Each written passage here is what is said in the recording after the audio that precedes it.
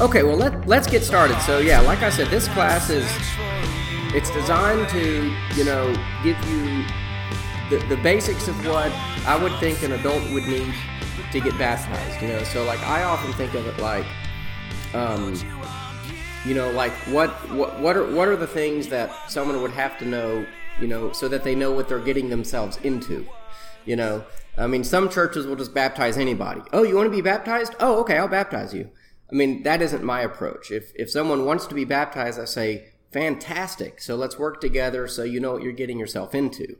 Because we do believe in only one baptism for the forgiveness of sins. So I like to start with a kind of big picture, like worldview conversation. Okay, so worldview is a word that I use a lot because it's kind of descriptive of what we think. So everybody has a worldview. Okay, everybody has kind of guiding beliefs, about that kind of guide, their thoughts and their shapes and everything. And if someone is really committed to that worldview, then it's going to make certain other things impossible to believe. So I like to kind of narrow it down. Like if I'm talking to someone who's a new Christian or not a Christian, I like to narrow it down to two basic worldviews that are competing. Very, very simply. Supernatural and natural. Okay, so supernatural, that word now kind of means like you like to look for ghosts, or something like that. It just all it means is that there's nature, and then there's more to nature as well. There are things that are supernatural, more than nature. The naturalist, although that word could mean you really love to spend time with trees and flowers and things like that, it really, scientifically, it means you're committed to the truth that nature is all that there is, right? So, how did the universe come to be? Well, it just popped into existence, or it just always has been, or it's self-creating, So the difference between a naturalist and a supernaturalist is that we both look at nature, we both look at everything that there is. And the supernaturalist says, I believe the only possible cause for all this being there is a being, a personal, intelligent, powerful, timeless, immaterial being that brought this into existence. That is the definition of supernatural. It's more than nature, A naturalist really has no answer, and they don't seek to provide an answer, or they do, but they come up with, I think, really bad arguments. Like, there was a book a few years ago that was called, like, The Universe from Nothing. It's by Lawrence Krauss. I can't remember exactly the title of the book, but A Universe from Nothing or something like that. So he argued that all this could have come into being from nothing because we don't really know what takes place at the quantum level of matter, right? Like the very, very lowest matter. We don't really know what goes on, and it's kind of a mystery, and things can happen. But even if you're talking about space or laws, you're still talking about something. We can't even conceive of nothing. If I told you to try to think of like nothing, you would probably think of a big black space or a big white space. Well, that's not nothing. That's a big black space. In space, color, And so no matter how hard we try, we can't even conceive really of what nothing is. We can define it, but we can't conceive it. So the naturalist has a real dilemma. I mean, a very, very serious dilemma.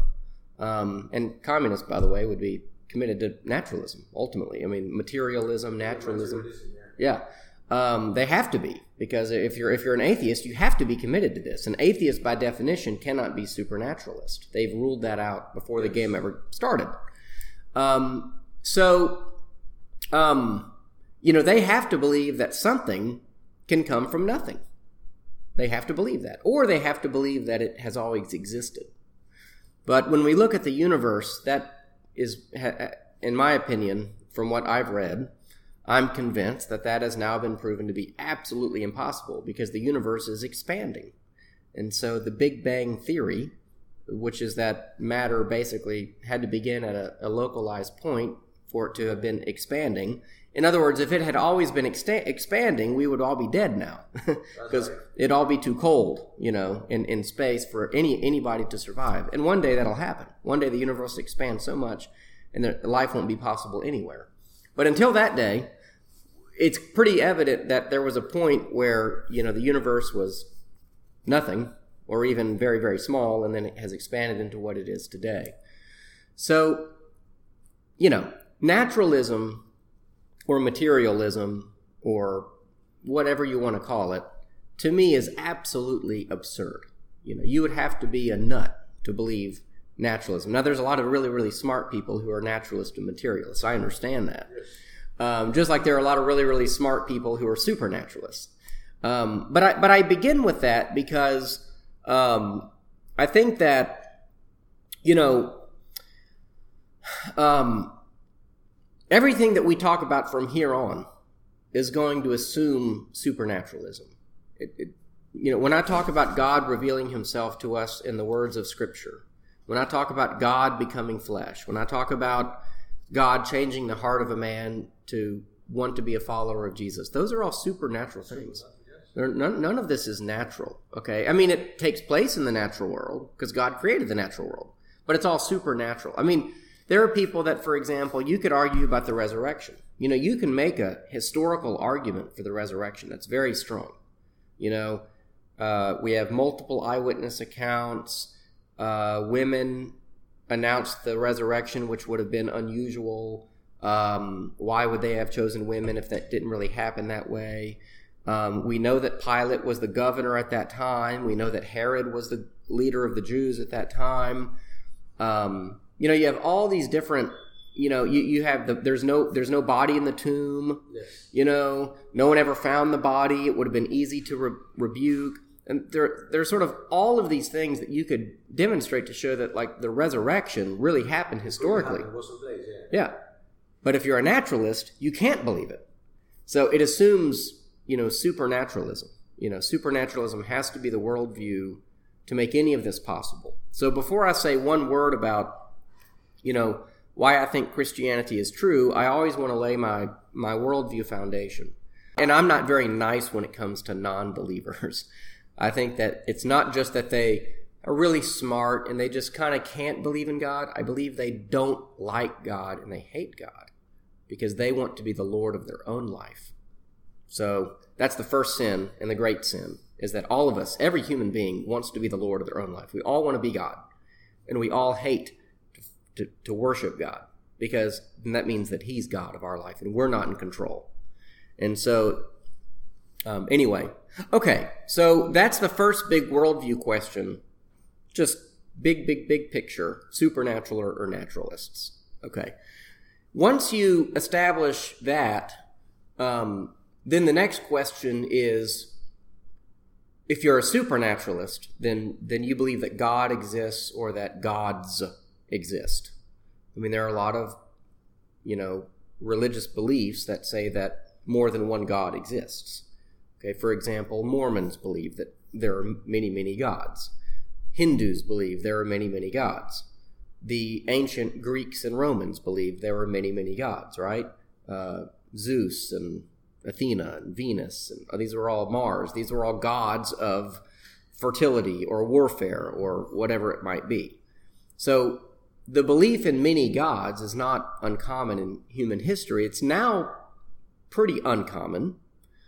Now there are three main monotheistic religions. Mono meaning one. Theist is the Greek word for God. So and could y'all say what they are? Monotheistic. So Christianity's one. What would be another monotheistic religion that believes there's only one God? Islam would be one. And Judaism. There you go. So those are the three. There's some other smaller ones, but absolutely. There's water in that pitcher right behind you, and there's coffee made, and there's all the donuts you could ever possibly eat.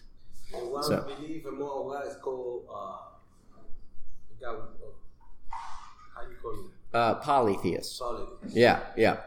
So there are people who would still cling to polytheism. Now, they're in the supernatural camp, so that's good, but they're polytheistic. So I also believe polytheistic belief is absurd for the same reason, well, for different reasons. But I kind of joke, if any of you, you go home at the end of the night and you have a television and a remote control, someone has to decide who's going to watch what on TV, right? So I always joke, if there's more than one God, who decides what to watch on TV, right? I mean, because whoever decides is really the one God, and then he's really the true God, So anyway, I mean, you can't have more than one God, because then whichever was the greater of the two would be God. Because when we talk about God, we're talking about the greatest possible being. There can be nothing greater than God when we talk about God. So it's not just that he's powerful and mighty and timeless and immaterial and those things. He's the most of all those things, So polytheism is, I think, also it's a cultic mindset in the sense of it's a pagan mindset.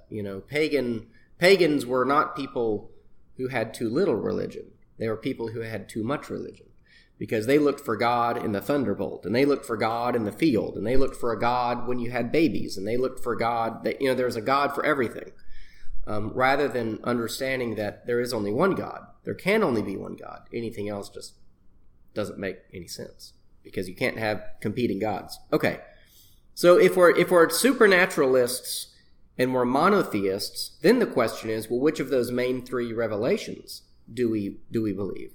Because the Jews have a revelation, the Christians have a revelation, and the Muslims, Islam, has revelation. They all claim to be from God, and you probably know that, of course, the Jewish revelation and Christian revelation overlap, to put it simply. So if we just look at the Bible, okay, what is the Bible? So I heard this actually just the other day. There are 66 books in the Bible. 66, okay. Now the Catholic Bible has a few more because they have some books in the middle, but we can talk about that another day. But this is what we call the Old Testament, or you might call this the Jewish Scriptures. Jewish Scriptures. Yep. I hear about that. So in your page, it's 877. That's when the New Testament begins. 877? Yep. And so it's about 2/3 of the way through, Melissa. It's about, you see how much of this is that Matthew is the first book of the New Testament. Okay. So, and we'll talk all about the New Testament next week, or next time we meet. But, so the Jewish scriptures in our Old Testament are the same. And that's what we're going to talk about today. So the Hebrews, and I tend to use the word Hebrew or Israelite to describe the Jewish people. What the Hebrews reject is what comes next. It's the New Testament. So we believe these are also now words from God, that God has revealed and given us these words. And we'll talk about how God did that later, but we believe this is also the Word of God. Now, Islam is a totally different thing. So, and I don't want to spend a lot of time on it, but basically the belief is that Muhammad is illiterate. He was not reading the Bible. But everything in the Quran is directly, it is written through Muhammad. The author of the Quran is really said to be Allah, or God, okay? And Muhammad is just his messenger, just his prophetic messenger. Whereas our understanding of Scripture is really pretty different. Just in the Gospels alone, in the New Testament, Matthew, Mark, Luke, and John, we believe these are the authors of those Gospels, and they're inspired by God, but they're not mere scribes. They're not just hearing words in their ear and then writing it down. They were writing just like you would write a letter to somebody, or just like you would write an account of something that happened yesterday. But God worked through that person in that writing to give us this. So it's a bit of a different understanding of inspiration, or the breathing out of God's word. But again, so remember, we're starting out with supernaturalism, and then we're getting rid of polytheism, we're down to monotheism, and then we're down to Israelite, Jewish religion, or Christianity, which includes the New Testament, or Islam. Islam comes 600 years later and says things about Christ that disagree with the New Testament. The most famous of which would be that Islam says that Jesus never died. That's the easiest, quickest example. We say Jesus died on a cross. They say he never went to the cross, he never died on a cross.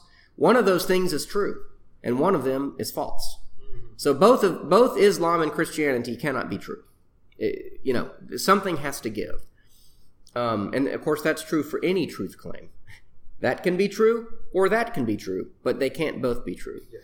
And so I reject totally the idea that all religions are paths to the same God. No, that's not true. They can't be true, because that one says things about my God and I say things about that God. They can't both be true. Right? It's like saying, a bell shirt is green and black when it's clearly blue plaid. One of those things has to be true. They could both be false. That's a possibility. Christianity can be false and Islam can be false, but they can't both be true. One can be true, one can be false. They can both be false, but they can't both be true. So the idea of all religions leading to the same God, I totally reject that, 100%. It doesn't even make logical sense. So if you're committed to truth, if you're committed to logic, you have to reject that. I understand why people say that, but it's just as absurd as polytheism or naturalism, So, okay, so what we believe then, what Christians are really committed to then, is that the scriptures are the supernatural revelation of the one and only true God. So this is a pretty radical claim, if you really think about it.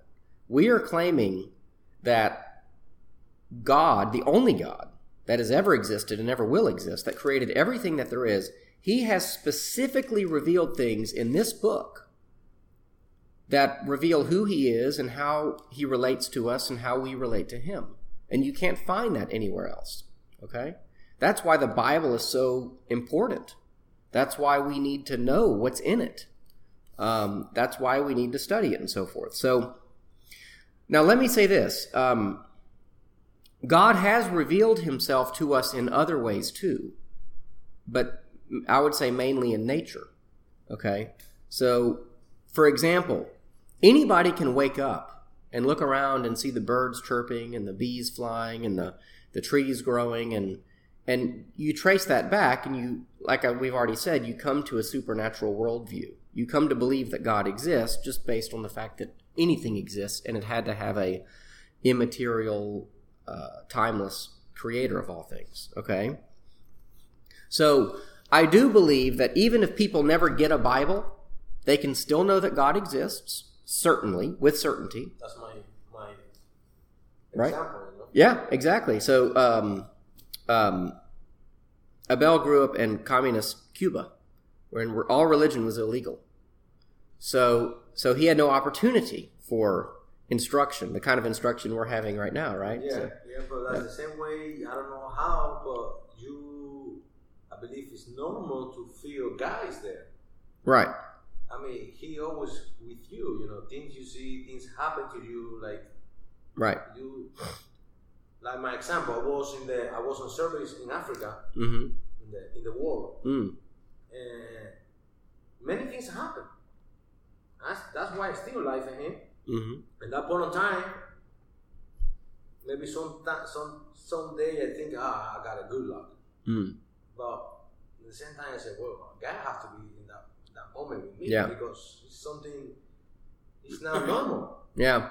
Well, I do think God continues to intervene in creation. Okay, I do. So I do believe that.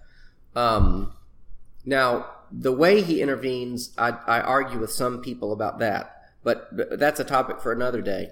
But I do believe that God is present with us on a daily basis, and that we should have our eyes open to how God does that. I bet you as well that I could very quickly convince both of you that you know that God exists as well, because you know what's right and wrong, right? And so part of the way that God is revealed to everybody, even without the Bible, is that we're made in God's image. So when we look at Genesis, when God creates man, in the very first chapter of the Bible, he says, "Let us make man, humankind, in our own image."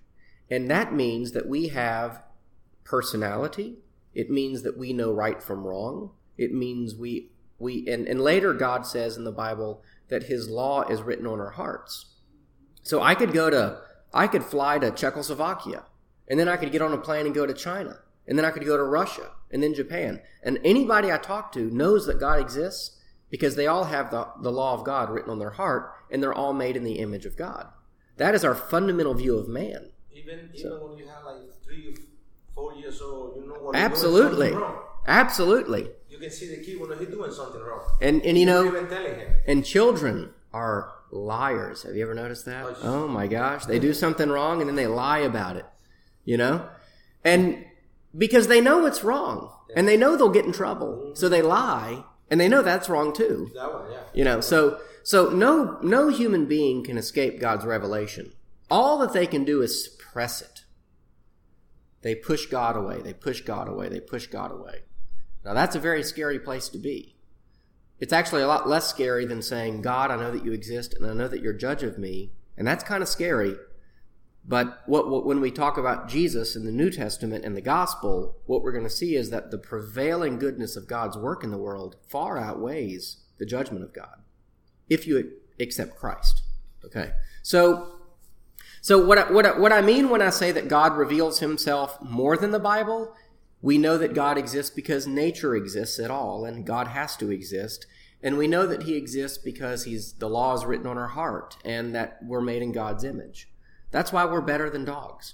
That's why we're better than whales. You know, that's the difference between human beings and every other part of nature, right? Dogs are great. I don't think we should torture dogs or kill dogs or anything like that. I have a dog, but he's not a human being. And they're not worth what a human being is worth, okay? Because we're made in God's image, and only human beings are made in God's image. Okay, so when we talk about the Bible, then, you know, I really believe that this is God's revelation to us. And it's the only God that has ever existed. And I think the Bible attests to that fact very clearly again and again and again. Because God is always coming up against people who say, no, you're not the true God. I have the true God. And they put God to the test. And they lose every time. Any questions about that so far? I'm looking at my notes here to see if I missed something. Okay. The Old Testament has 39 books. Okay? Now I'm going to see if y'all are any good at math. What is 3 times 9? 27. Very good. There are 27 books in the New Testament. In the New Testament? In the New Testament. 27 books. Yeah. So 39 in the Old. 3 times 9 is 27. So see? So that adds up to 66. Now that's not like a divine evidence of God exists or anything. It 26 in the New Testament? 27. 27. Yeah, so 39 and 27. Okay? And these books are different. This is very important to understand about the Bible. They have different authors. They're written, some cases, centuries apart from each other. Okay? Some of them are different genres. Okay, so do you know what I mean when I say the word genre? Like if you go to the movie, well, they don't have movie. If you go to Netflix, you can search by genre, right? Horror movie, drama, comedy, sitcom, etc., etc. The Bible has genres too. It's got about 4 main genres. There's historical narrative that tells the story of what took place in history, because Christianity is a historical religion. Right? It's not just a philosophy. It's not Buddhism or something.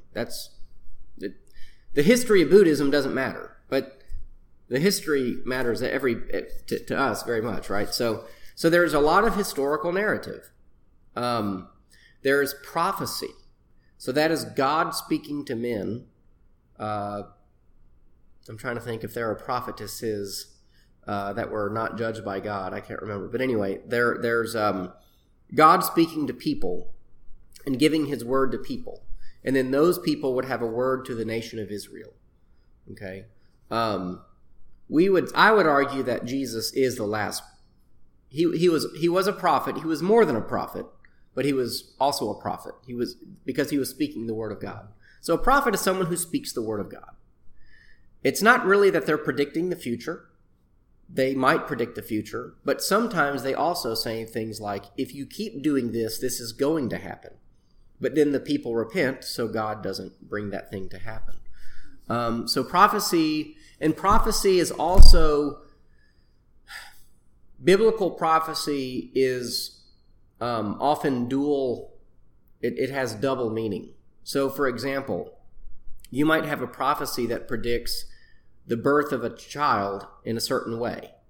And it really means immediately a child is going to be born in a certain way. But later we can look back on it and see that it also points to the way that Jesus would be born, Or it might mean one thing in the Old Testament immediately, but then we see later, that actually was a reference to Christ. So some prophecy deals with Israel in the historical time, and some of it points to Christ. So we have historical, we have prophetic, then there's wisdom literature. So this is literature that is sort of given us sheerly that we would grow in wisdom and God's wisdom. Proverbs is the great book of wisdom literature. Yeah. The Psalms is kind of like wisdom literature. The Psalms is more, it's almost like a hymn book. Really, the Psalms are the prayer book of the church. When Jesus went to pray, I think he prayed the Psalms. And when he was on the cross, he prayed Psalm 22. My God, why have you forsaken me? And when he said, I am the good shepherd, he's quoting Psalm 23. The Lord is my shepherd, I shall not want. He makes me lie down in green pastures. So there's no doubt that Jesus, of course, Jesus is God, so he knew all of the words of God. But there's no doubt that the Psalms are also his prayer book, and the early church's hymn book. There are still Christians today who say we should only sing the Psalms. So I don't go quite that far. You've been in our worship service, and we sing hymns, but good hymns are based on Scripture. They're not their own thing, and that's one of my issues with some more contemporary churches, is that the singing is often about us. It's often about how we feel about God. And a good hymn is about what God has done for us. And that's a different thing. I often say, it doesn't matter how I feel about God. That's irrelevant. What matters is what God has done for me. So, okay. So, and then the fourth would be apocalyptic literature.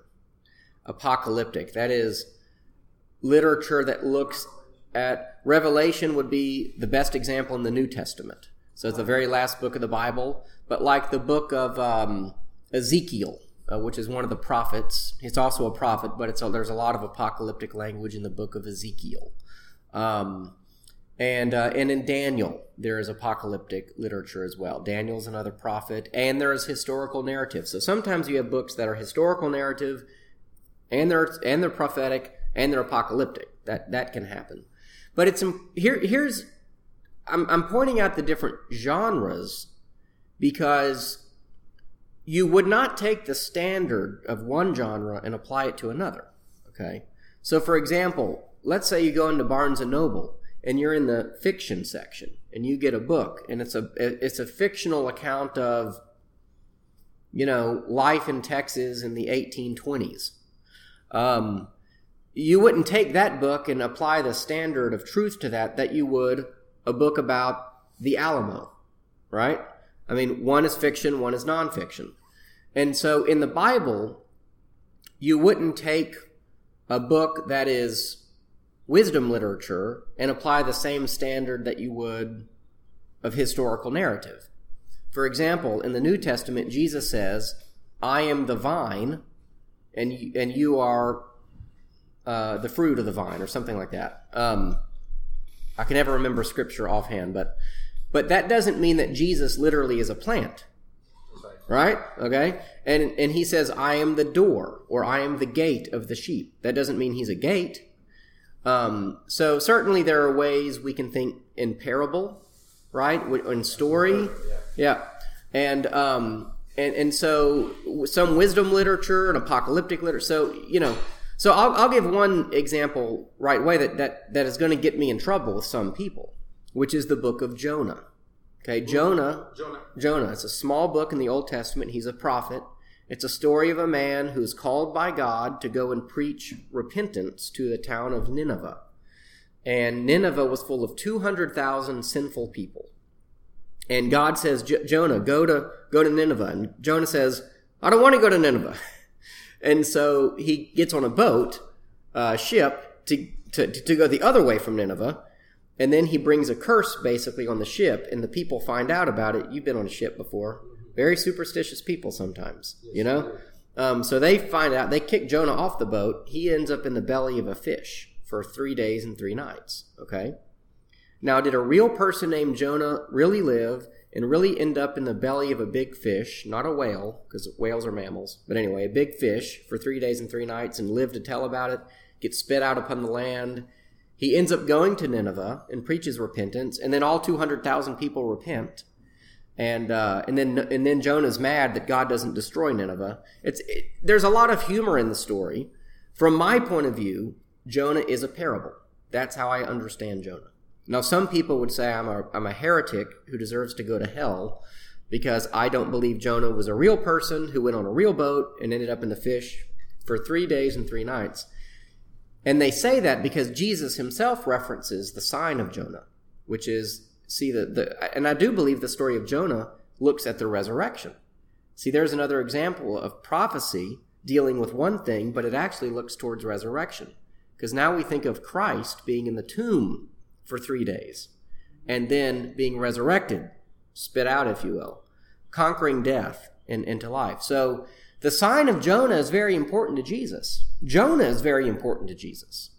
I don't want to minimize that, but my understanding of that particular story is that it's in the genre of a parable, right? It's not historical narrative. That doesn't make it any less true that we should follow the will of God, that we should proclaim repentance, that God will judge us if we don't obey him, etc., etc. But that's how I understand that particular story. I put it in that genre. I may be wrong. I pray for forgiveness if I am wrong. I don't want to do any damage to God's word, but that's just how I understand that story.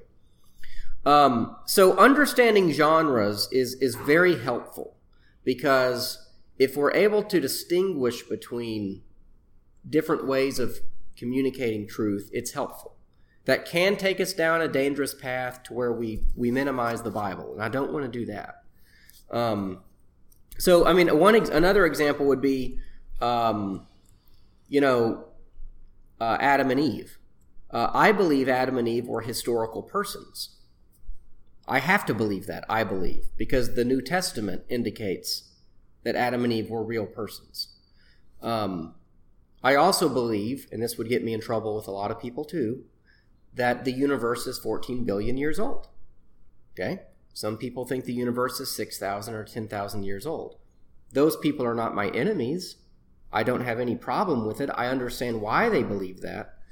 But I think there's sufficient evidence and no overarching convincing reason that we can't believe the universe is 14 billion years old. So I believe that the universe is old, and I believe in Adam and Eve. So I believe that God has progressively acted in creation to bring about the 6 days or the 6 eras of creation. And when the earth was ready, when it was formed and cool, and there was vegetation and animals to support human beings, I believe God created Adam and Eve. There is some interesting evidence. You may have heard of and I'm not a science guy at all, but mitochondrial Eve. Have you ever heard of that? So mitochondrial Eve means that when you trace back, the mitochondrial genome, it goes back to one woman. And chromosomal Adam, they found chromosomal Adam as well. It's kind of the same idea, but anyway, scientists and non-believers have a way around that, but it's just interesting. I think that I'm able, I would like to think that I can evaluate different accounts and know how to deal with them. I don't think you can read the New Testament and not have Adam and Eve be real historical persons. Yeah. We believe, or Christian believe, in the New Testament, like Old Testament Mm-hmm. and both. Mm-hmm. Why the Old Testament lose little root? Well, the words come out of the New Testament. The New Testament look like a more peaceful and love. Yeah.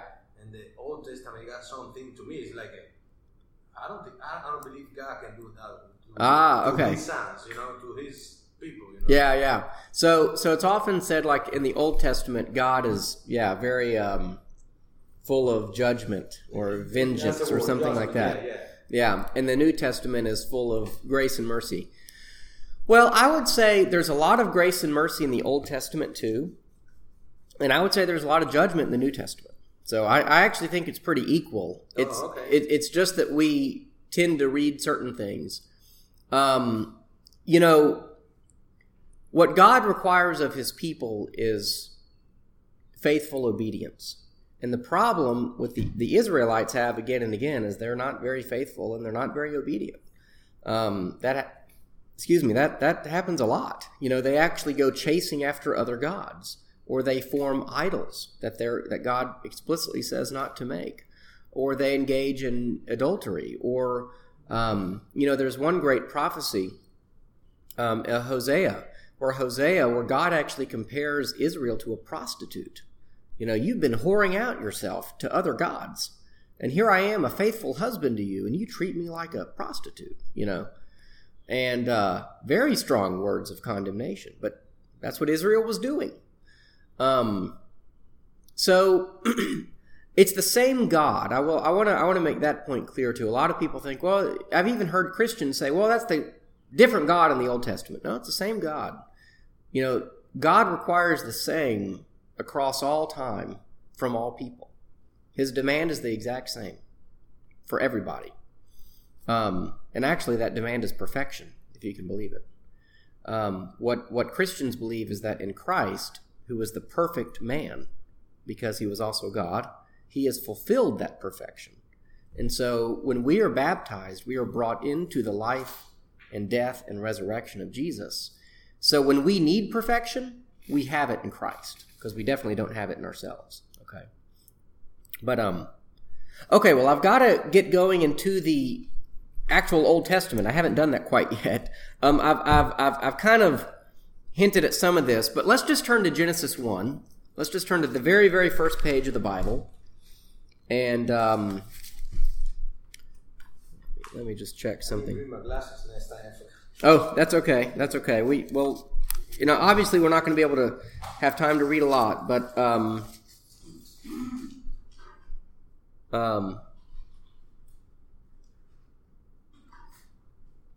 Genesis, right? Yeah, so Genesis 1, the very first page of the Bible. And, I read an article the other day. It said 27 controversial things about the first sentence of the Bible. It was really fascinating. But in the beginning, when God created the heavens and the earth was formless, a formless void, and darkness covered the face of the deep, while a wind from God swept over the face of the waters. I actually don't like that translation very much, but it's some of the Hebrew is because the Old Testament was written in the language of Hebrew.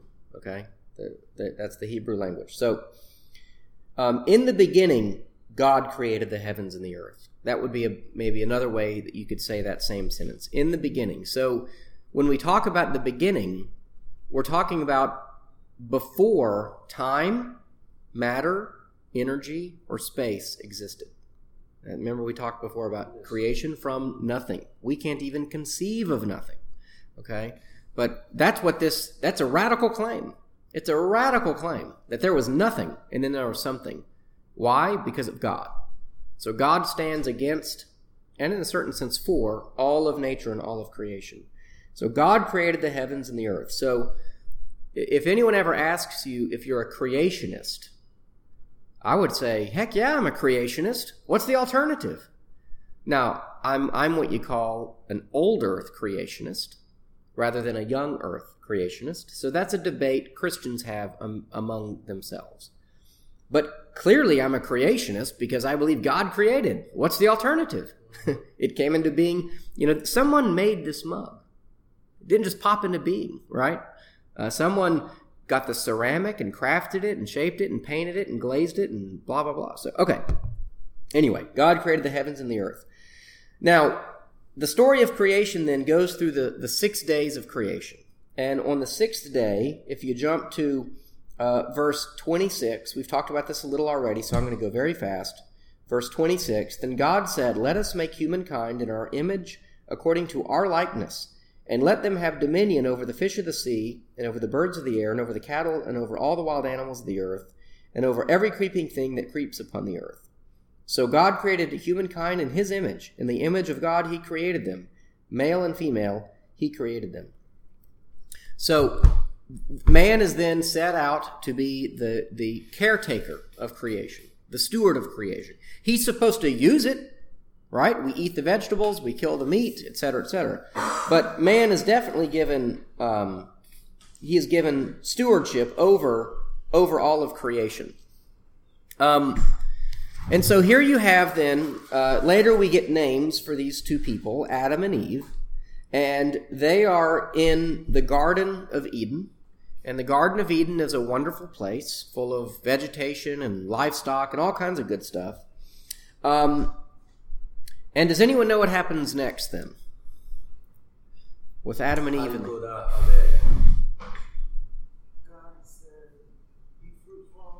Be fruitful and multiply for sure. Very good, very good. But then they're in the garden, and there's one tree. Oh, how you call the fruit? Yeah, tree of the knowledge of good and evil. Tree of the knowledge. Yeah.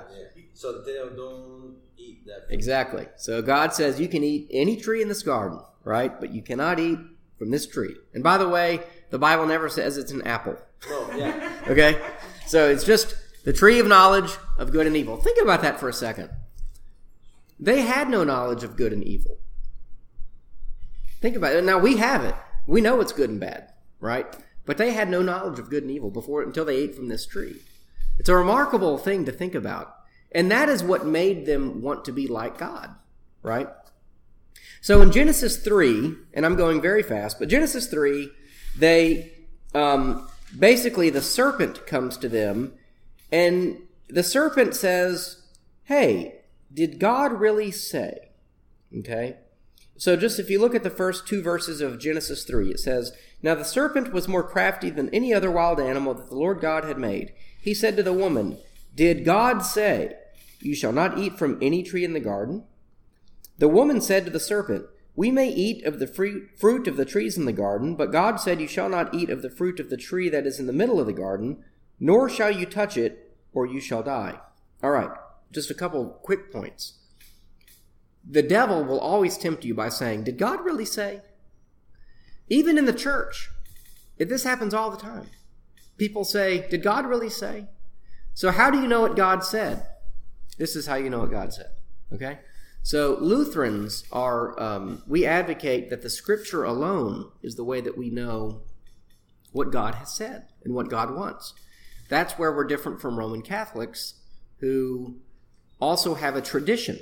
And so the Pope can speak for God, or Pentecostals speak in tongues, and they think they're hearing special words from God. And we would say no to each of those, that those are extra biblical. They're more than biblical revelations from God. So anytime anybody comes, even in the name of Jesus, and they say, did God really say? You should think about Genesis 3, when the serpent comes and says, did God really say? Now notice what Eve says. She says, oh yeah, that's right. She says, she quotes from 2:17, when God says to them, of the tree of the knowledge of good and evil you shall not eat, for in that day you eat of it, you shall die. Now what does she say? You shall not eat of the fruit of the tree that is in the middle of the garden, nor shall you touch it. Did God say anything about touching it? No. So the first sin of man is not eating the fruit. It happened before that. It's when she says, God said we can't eat it, we can't even touch it. No, that isn't what God said. You can touch it. God never said anything about touching it. She added that law to God's commandment. Okay? It's kind of like if you tell your son, Lucas, right, do not eat the cookies in the kitchen. And he says to himself, okay, if I don't go into the kitchen, I won't want to eat the cookie. And then he says, but if I go into the hall, I might want to go into the kitchen, and then I might eat the cookie. So I'm going to make another rule. I'm not going to go into the hall. But if I go into the den, I might want to go into the hall. If I go into the hall, I might want to go into the kitchen. If I go into the kitchen, I might want to eat the cookie. So I'm going to make another rule. I'm not going to go into the den. So you make law to keep yourself from doing the one thing that you don't have enough self-control not to do. So that's what she seems to be doing. Oh yeah, God said, no, I can't even touch it. I can't even touch it because then I might want to eat it. I'm going to have to go very fast. So there's a lot more that we could spend all morning just on Genesis 3. But let's just say what happens is that this is when man falls into sin. Man had an opportunity to obey God, and man doesn't obey God. So now man eats of the tree of knowledge. He knows the difference between good and evil, and then God distributes curses. But let me read, this is a very important verse 15 in chapter 3. Verse 15 of chapter 3. Yeah, verse 15. So this is God speaking, and he says this to the serpent. He says, I will put enmity between you and the woman, and between your offspring and hers. He, that is her offspring, he will strike your head, and you will strike his heel. Okay, if you ever been around a snake before, okay, if you strike the head, that's better than them striking your heel, yes, right? Okay, because if you get the head, they're dead. All right. You ever see snakes on the job where you are? Are you outside? Sometimes working outside, Midland, Texas. Oh, okay. We working on the rig, and we see rattlesnake every day around there. Every single day. So you want to strike the head, right? Oh, yes. Kill the snake. This is what's called the proto-evangelion, if I said that right. That is the first gospel. This is the first gospel. Because look at what God is saying. God is saying that there is going to be enmity between the offspring of Eve and the offspring of the snake. Now, the snake is not just a snake, it's the devil. Okay. Yeah. So it's the forces of evil coming to Eve with the temptation. And what God is saying is that Christ, ultimately, we believe this is looking ahead to Christ. Christ is going to resist the devil. And he's going to kill the head of the devil. Okay. And if you've ever seen the movie The Passion of the Christ, yes. The very beginning, when he's in the garden in temptation, there's the scene where there's a snake in the garden, and he takes his heel and he crushes the head of the serpent. That's what this is. It's a reference to Genesis 3:15. So it's Christ crushing the head of the serpent. So some things in that movie, there are artistic interpretations or whatever to look at other texts, and that would be one of them. So that it's Genesis 3:15. So that's called the first gospel. By the way, do you like the movie? I do like the movie. Actually, I like it a lot. It's very Roman Catholic in some ways. Yes, well, this guy Mel Gibson, he's real yes. Roman Catholic, right? Very, very. I mean, he's the right hand of the Roman Catholic. Yes. Yeah. He's like pre-Vatican II, right? I think Latin only Mass and things like that. Yeah, very, very conservative Roman Catholic actually. So, but I think it is a good movie. It doesn't talk much about the resurrection, but I do think it's a good movie. Okay. Now, from the fall, we're going to go really fast now. From the fall, the next big event in Genesis is the flood. Okay, so after the fall, men are wicked, and they're doing all kinds of wickedness. And God says, I'm going to judge the earth with a flood. I'm going to kill everybody. But he does save Noah and Noah's 3 sons and all of their wives. So there are 8 people who are, the story of Noah's Ark. Yes, I got that. Okay, so they get on the ark, 2 of every kind. And so it rains for 40 days and 40 nights, and all of the earth is destroyed except for these 8 people. Now, the only problem is that within those 8 people was still rebellion against God. And what happens to Noah after he gets off the boat? He becomes a drunk. All right, there's a scene where he's drunk, and his daughter sees his nakedness, and his daughter-in-law, and they laugh at him. So there's this whole conflict that immediately erupts. So as soon as the flood is over and all the wicked people are dead, we still have sin. people still choose sin over God. But, the flood is another one of those historical events I think we would have to affirm to some degree. I'm not going to spend a lot of time on that, but I don't think it's just a metaphor or a parable. That's one of those events where I think absolutely a flood took place. Yeah. Now, some people say it's a regional flood. Some people say it's all over the world. Well, I'm reading something about that. It said a lot of cultures around the world, it got in the history they talk right. The flow too. Right. So here's what's interesting. You can look at that two ways. You could say every culture has a flood narrative. This is just our culture's flood narrative. Or you could say there really was a flood, so every culture is going to tell the story about this flood. It depends on what angle you want to come from. So I tend to be of the mindset that every culture that ever existed has the descendants of Noah has told the story of the worldwide flood. And so every culture has the story of the flood. Okay, but so you have the flood, and that's God's judgment against sin. Okay.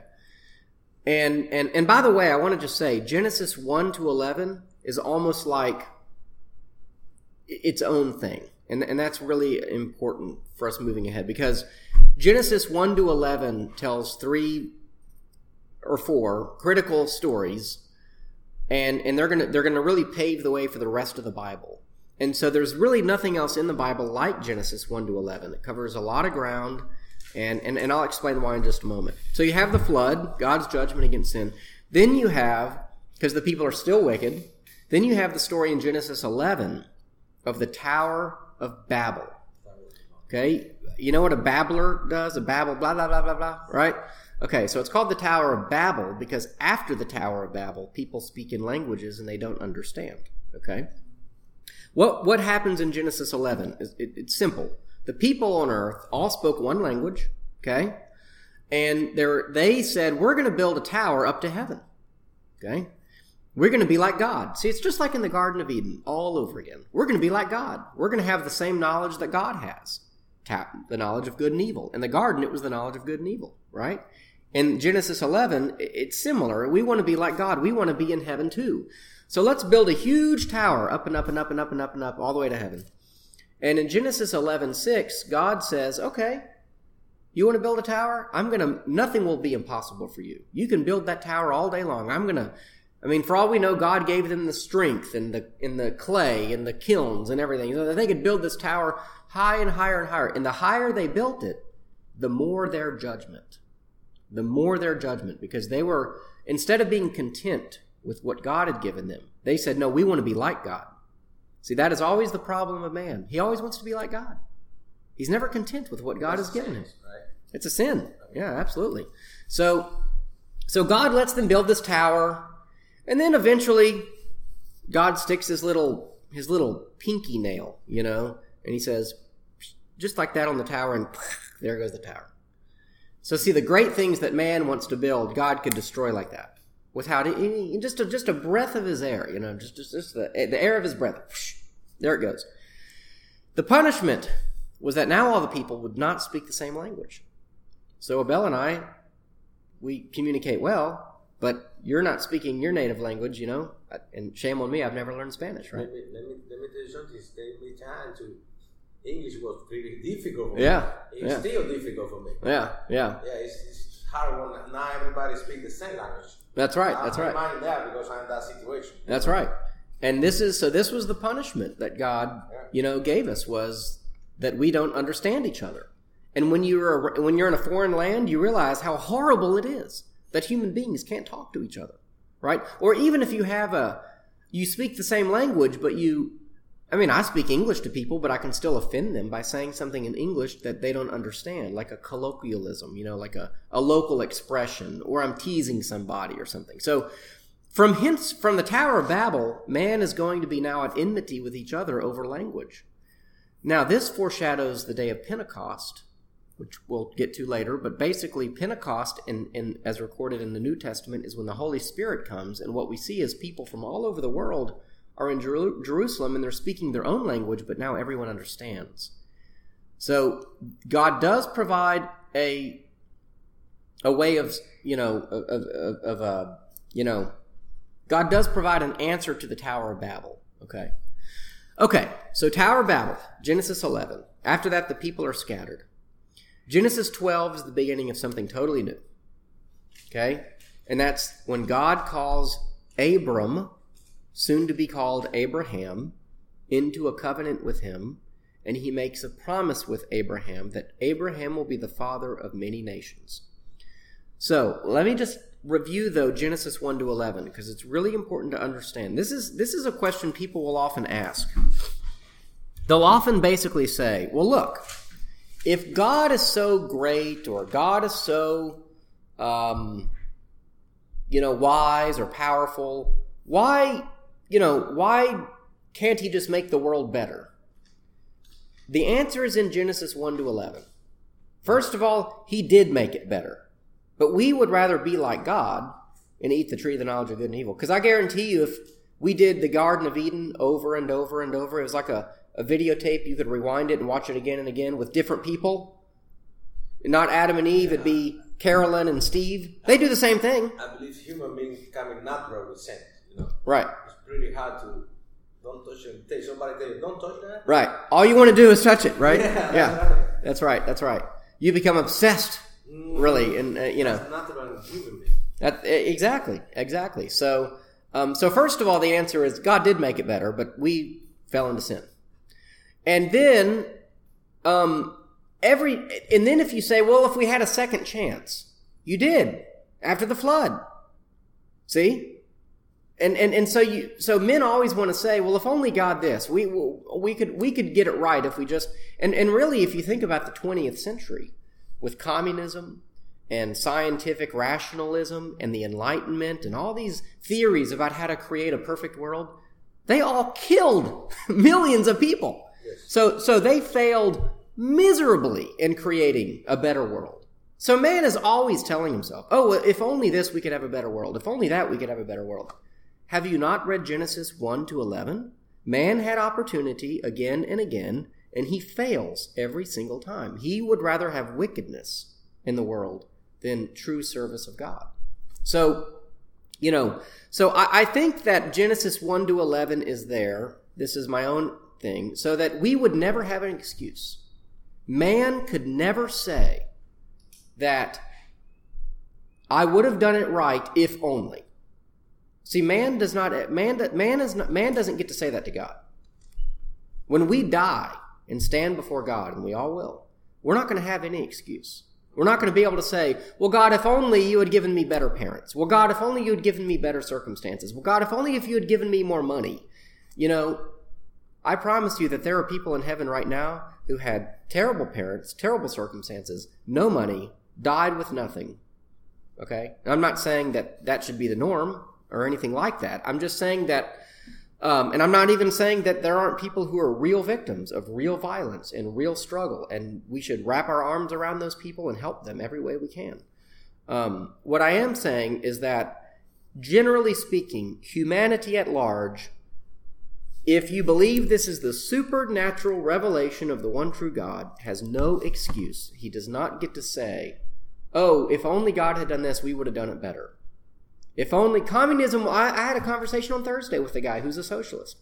And he said, look, I understand that every time you try it this way, it fails. I understand. But the next time we do it, we're going to get it right. See, no, we're not going to get it right. We're not going to get it right with the right government. We're not going to get it right with the right economic system. We're not going to get it right with the right whatever. I believe nothing's right. Nothing can be perfect. Nothing can be perfect. At best, we can create a society full of Christians who actually want to honor and serve their God and repent of their sin and seek to worship God. And that won't create a perfect society, but it can create a pretty good one. Yeah. Okay. I mean, it can create a better one than the alternative. But we don't believe for that reason. But a byproduct of our belief and faith in God is that we actually can produce a better world than the competition, if you will. There's no competition to God, but you get what I'm saying.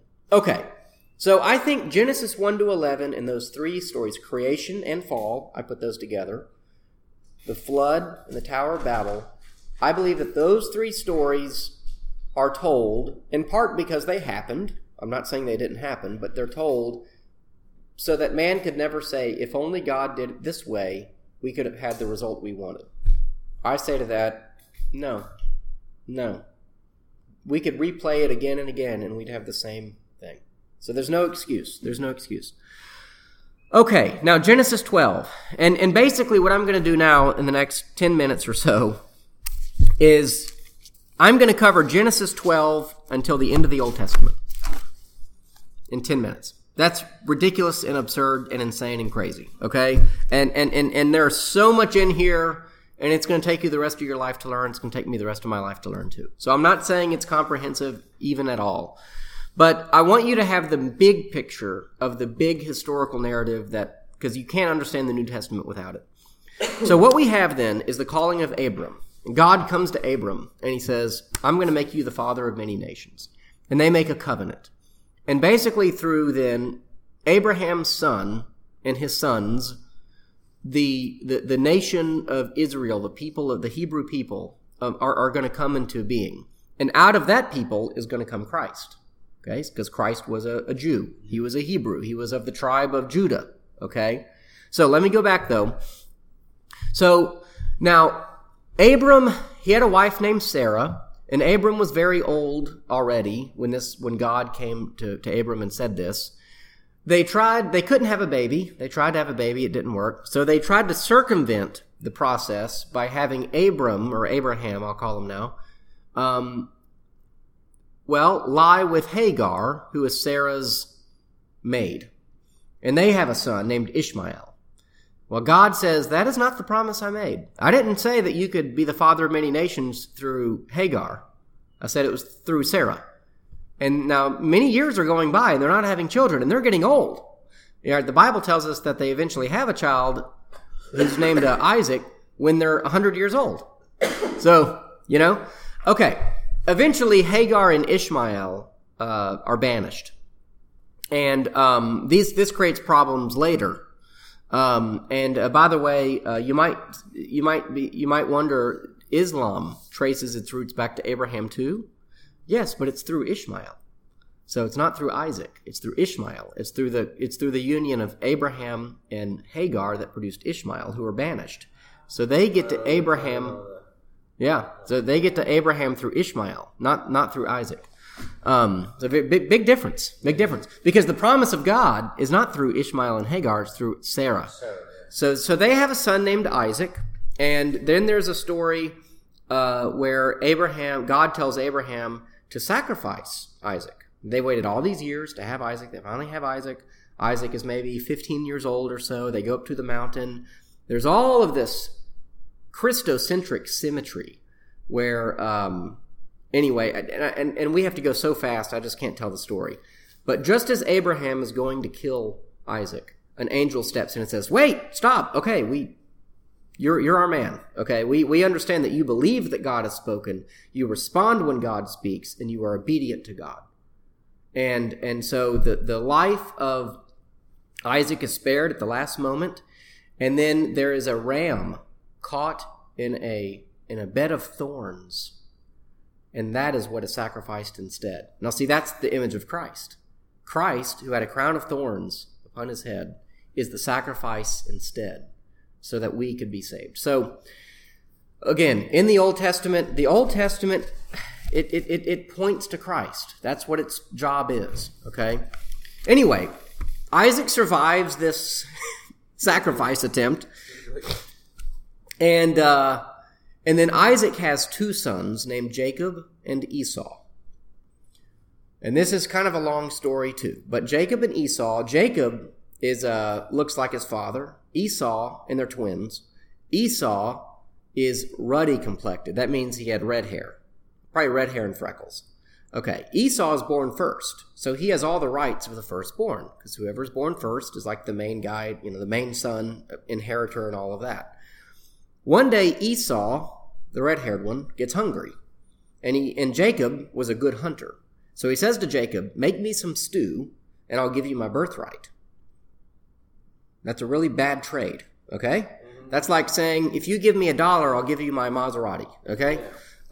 So Sure enough, Jacob kills something and makes the stew, and he gets Esau's birthright.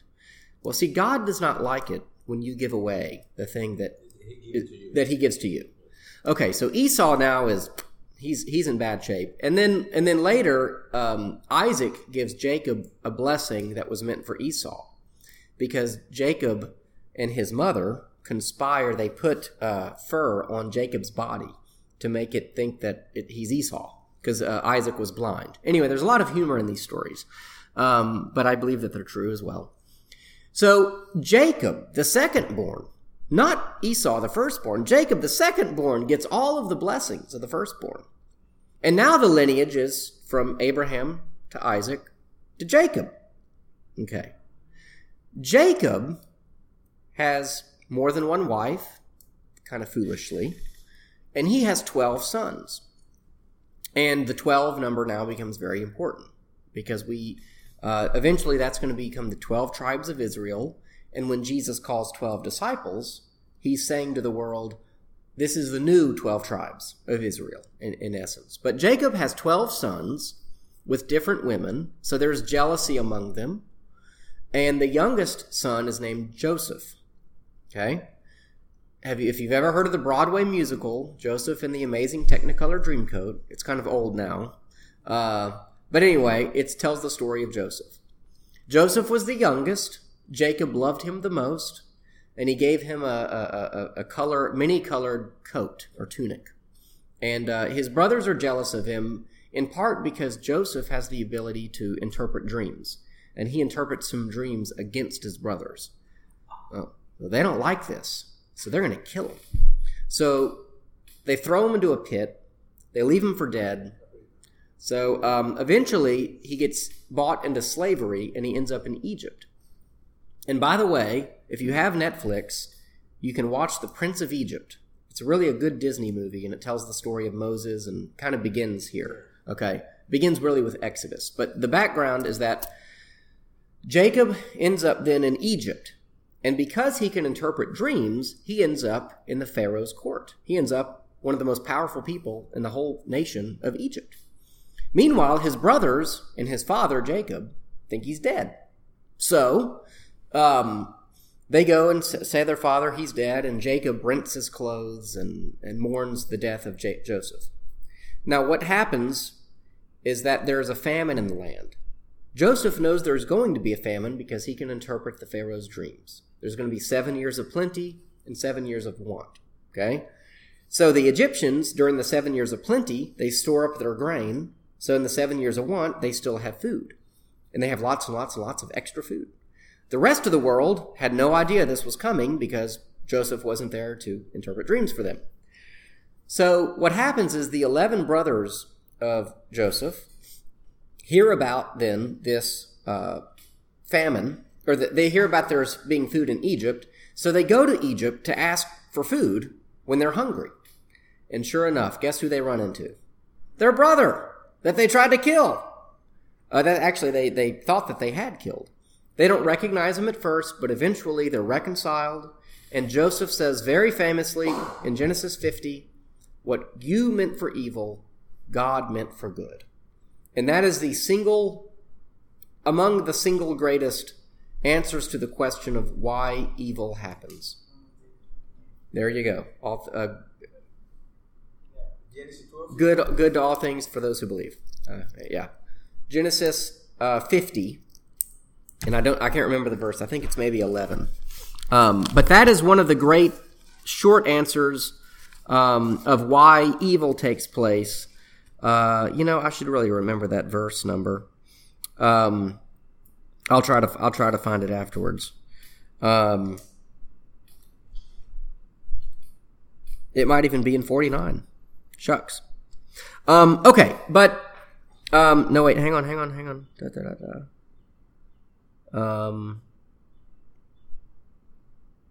Verse 20 of 50. Even though you intended to do harm to me, God intended it for good, in order to preserve a numerous people as he is doing today. So that's Genesis 50:20.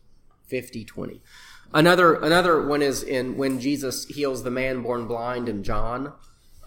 People say, why was this man born blind? Is it because he sinned or his parents sinned? Jesus says it's not that they sinned, it's that the glory of God could be revealed through him. So those are different questions, ways of answering that question. But eventually they're reconciled, and then the 11 stay in Egypt. And there's now the 12 sons of Jacob. They're all in Egypt. And they're all there as welcome guests. Now, fast forward about 450 years, and you have the beginning now of the book of Exodus. So all of that talk today, and we're only into the second book of the Bible. So I got to go super fast now. So basically, what you have then is that now the Israelites are having lots and lots and lots and lots of babies. And you have these 12 tribes from the 12 sons of Jacob, and they're producing lots of children. Now the Egyptians are sitting here going, there's almost more of them than there is of us. That could be a problem, because at this point they basically turned the Israelites into their workers. Slaves maybe, but at the very least, workers, And so the Egyptians start to get really nervous about this. Like, there's a lot of them. So eventually, now we have the story of Moses. And Moses grows up through an accident also in the Pharaoh's court, like Joseph. But he has to leave Egypt because he witnesses a murder and he gets compromised. He actually kills an Egyptian. So he has to leave Egypt for 40 years. And then God appears to him, and we see this in the book of Exodus, in a burning bush. Do you know the story of the burning bush? It's like a bush that looks like it's on fire, but it's not. And so God says aloud, take your sandals off. You're on holy ground, because God is speaking now. And basically God says, go back into Egypt and get my people out of there. I still have a covenant to fulfill with Abraham, remember? Father of many nations and all that. So go in, get my people, get them out, and give them the promised land that I promised to give to Abraham. So Moses goes in. He tries to negotiate them out. Guess what? Pharaoh doesn't like the idea.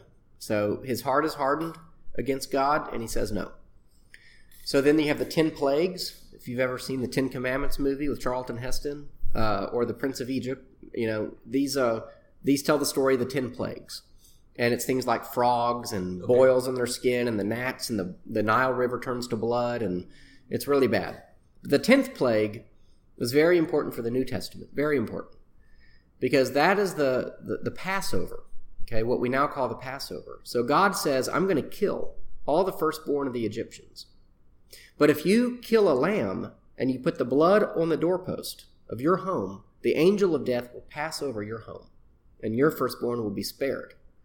So he says, kill the lamb, put the blood on the doorpost, roast the lamb, eat the lamb. Eat it with your staff in your hand and your sandals on your feet, because you're going to be hightailing it out of there the next day. Because when the Egyptians realize that the angel of death has killed their firstborn, it's on now. It's war. So you better get the heck out of there. And so sure enough, that is called the Passover, because the angel of death passes over the homes with the blood of the lamb. And in the New Testament, what we see is that Christ is the blood. He's the lamb. And it's his blood that allows the angel of death to pass over us. Okay, so, and Jesus was, of course, crucified when? At the Passover. The Last Supper that Jesus has with the disciples is a Passover meal, or it's one of the Passover meals. They might have had more than just the one meal. They might have had several that week, because Passover is the highest festival, still to this day, for the Jewish people. The Passover still remains the most holy festival and Sabbath, that there is. And so it's incredible, if you think about it, that Jesus was crucified on basically the day of the Passover. So it's all pointing to Christ, okay? Eventually, the people get out. They cross through the sea. The waters part. The Israelites get out. They're disobedient to God, so they don't make it into the promised land. They have to wait 40 years. They're punished by God. They have to wait 40 years to get into the promised land. Again, I'm skipping over whole chapters and books now. And then in the books of Deuteronomy and Numbers and Leviticus, the last three of the first 5 books of the Bible, which I believe were written by Moses, by the way, you have the law of God given to the people. The law of God. Now you have a covenant. Remember I said there was a covenant with Abraham? Now you have a covenant with Moses. This is very important to understand. The covenant with Moses begins now with the law of God given to the people. And you might know some of these laws. Do not eat shellfish, right? Do not eat anything with a cloven hoof. That's why Orthodox Jews today do not eat pig, okay? Or anything with a cloven hoof. The Sabbath rest, the Ten Commandments, okay? And we're going to study the Ten Commandments later more in depth. But you have all of these laws, and there's, in fact, over 600 laws. 600. In fact, some people think it's more like 850 when you add up the do-nots and the do's, right? Because a law can be a do not do this, do not eat the cookie. It can also be eat the celery. Those are two laws, right?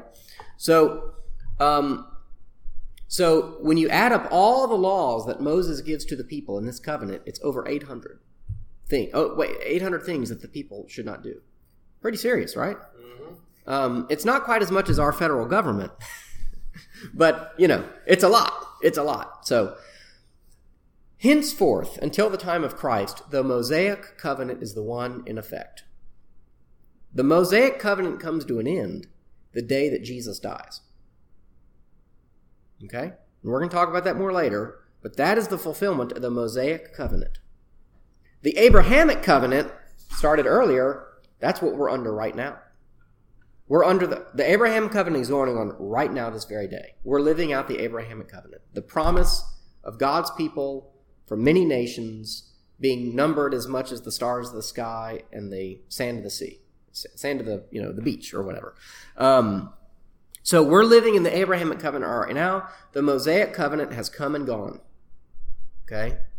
And people debate what extent the law still applies. I do believe the moral law of God still applies. That's why we have the Ten Commandments. The Ten Commandments are part of the Mosaic covenant. Thou shalt not kill, thou shalt not steal, honor the Sabbath day, have no other gods, etc. Because they're part of the moral law of God. And the morals of God never change. But the Mosaic covenant assumes a nation where God is the king, basically. And that has come and gone. So what we have in the rest of the Old Testament, and unfortunately we just don't have enough time to give it the proper credit that we need, is the story then of the people into the land. And there you have periods where they're ruled by judges, you have periods where they're ruled by kings, and you have periods where they're ruled by prophets. Okay? They go through lots of kings. Some of them are good, some of them are bad. There are many prophets, and they kill prophets. They don't like the prophets. You think a prophet, they treat them well? They usually kill them, because the prophet has something to say against Israel. You see stories of Israel falling into idolatry, worshiping other gods, and you think to yourself, how could they worship other gods? God got them out of Egypt. God parted the sea for them. God provided for them in 40 years in the wilderness. Yeah, people forget. People forget. Look around today. Look at all the good things we have today. And what do people say? God doesn't exist. I hate God. How can you say that? All the good he's done for you. Never underestimate the ability of a man to rebel against God. Okay? Man's ability to hate God far surpasses, his ability to love God. That's what's natural, really, to us. Anyway, so the Old Testament there's a lot of history in there. Eventually the people end up in the Promised Land, kind of what we call today modern Israel, and there's a lot of warfare. There's a lot of carnage.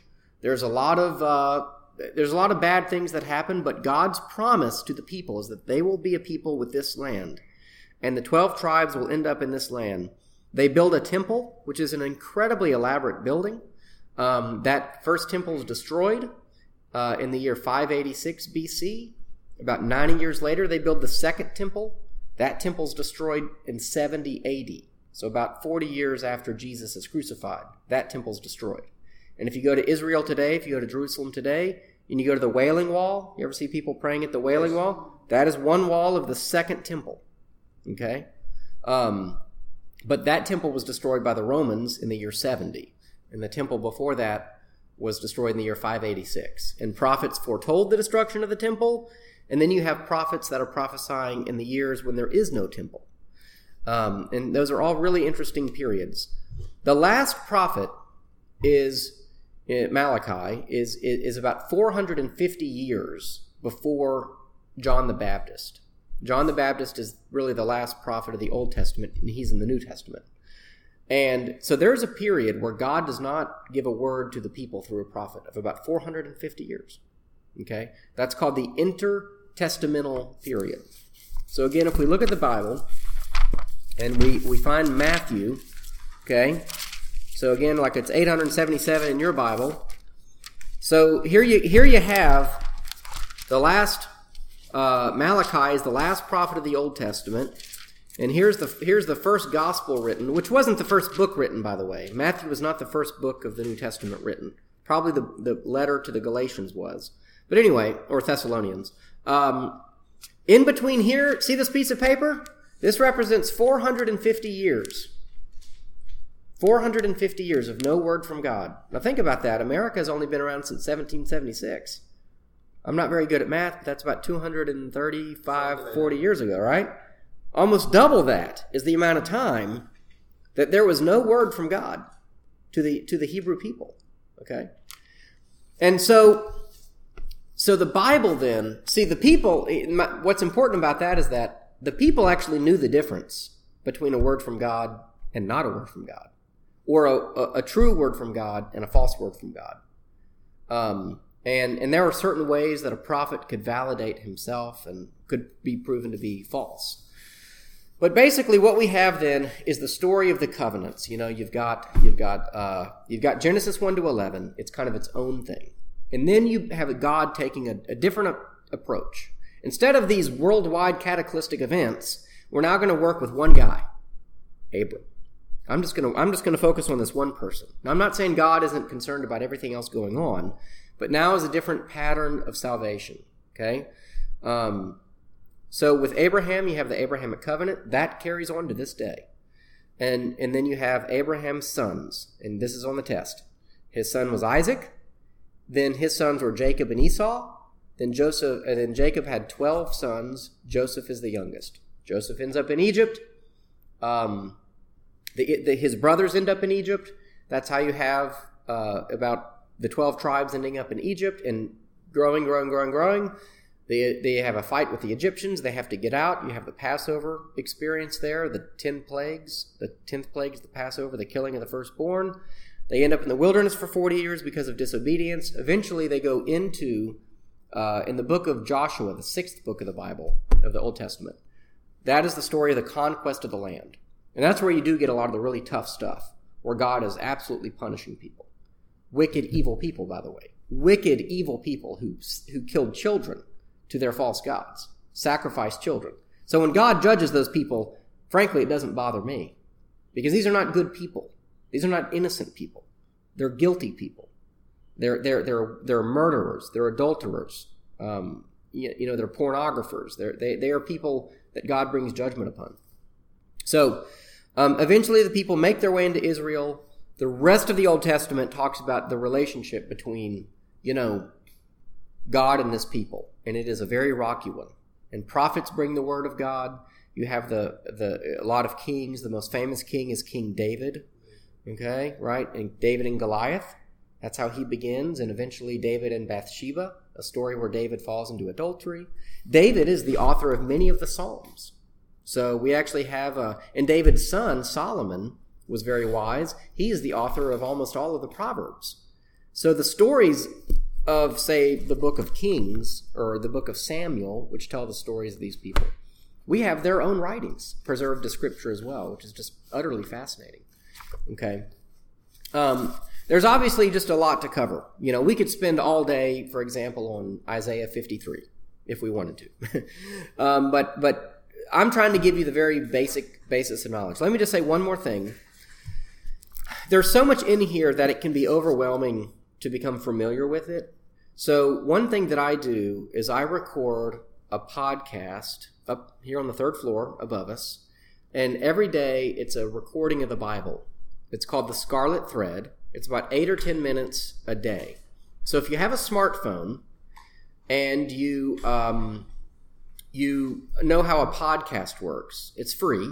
You just download it on your phone, and you can listen to it. And every day is a reading from the Old Testament and the New Testament and a gospel. How Scarlet Thread. like like the color scarlet, and there's kind of biblical significance to that. And then thread, like a thread. If you go to our church's website, you can. There's links to it there. All right. And if you go to iTunes, you can get it on if you have an iPhone or if you have an Android phone. You can get, and I can show you this later, but you can get an app called Castbox, and it will find it very easily. But it's every day is a little bit of Bible, and if you just listen to it every day, if you're not very familiar with the Bible, there's kind of a steep, familiarity barrier there. But I put that out because I know that I want to be more familiar with the Bible, and so it kind of forces me. If I'm recording it, I've got to read it, yes. And I don't have a great voice or anything like that. I'm not Morgan Freeman. I'm not Charlton Heston. I don't have the voice of God or anything like that. But it's about 8 or 10 minutes a day where you can just hear the Bible, and the stories of the Bible. And it goes along with the church year, like Catholics, we have a church year, Easter season, Lent, Advent, Christmas, Pentecost. So it follows that, which for our tradition, I think is helpful. So that's something I would recommend as a way to just get more familiar with the Old Testament, because there's so much there. So next week, what I'd like to do is look at the New Testament and what's in the New Testament. Again, very big picture. And then from there, we're going to kind of drill down a little bit more. Okay? I've read the New Testament like twice. Okay, great. But all the time you read it, what I see is you find something new. Mm-hmm. Or something different. Mm-hmm. I mean, it's a lot of interpretation. Yeah. And yeah, I think so. I basically think that Luther talks about the plain reading of the Scripture.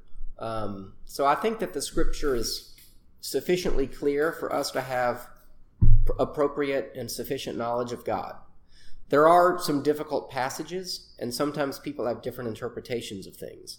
So how you interpret Scripture is, a complicated question. Not complicated, but it has to be talked through.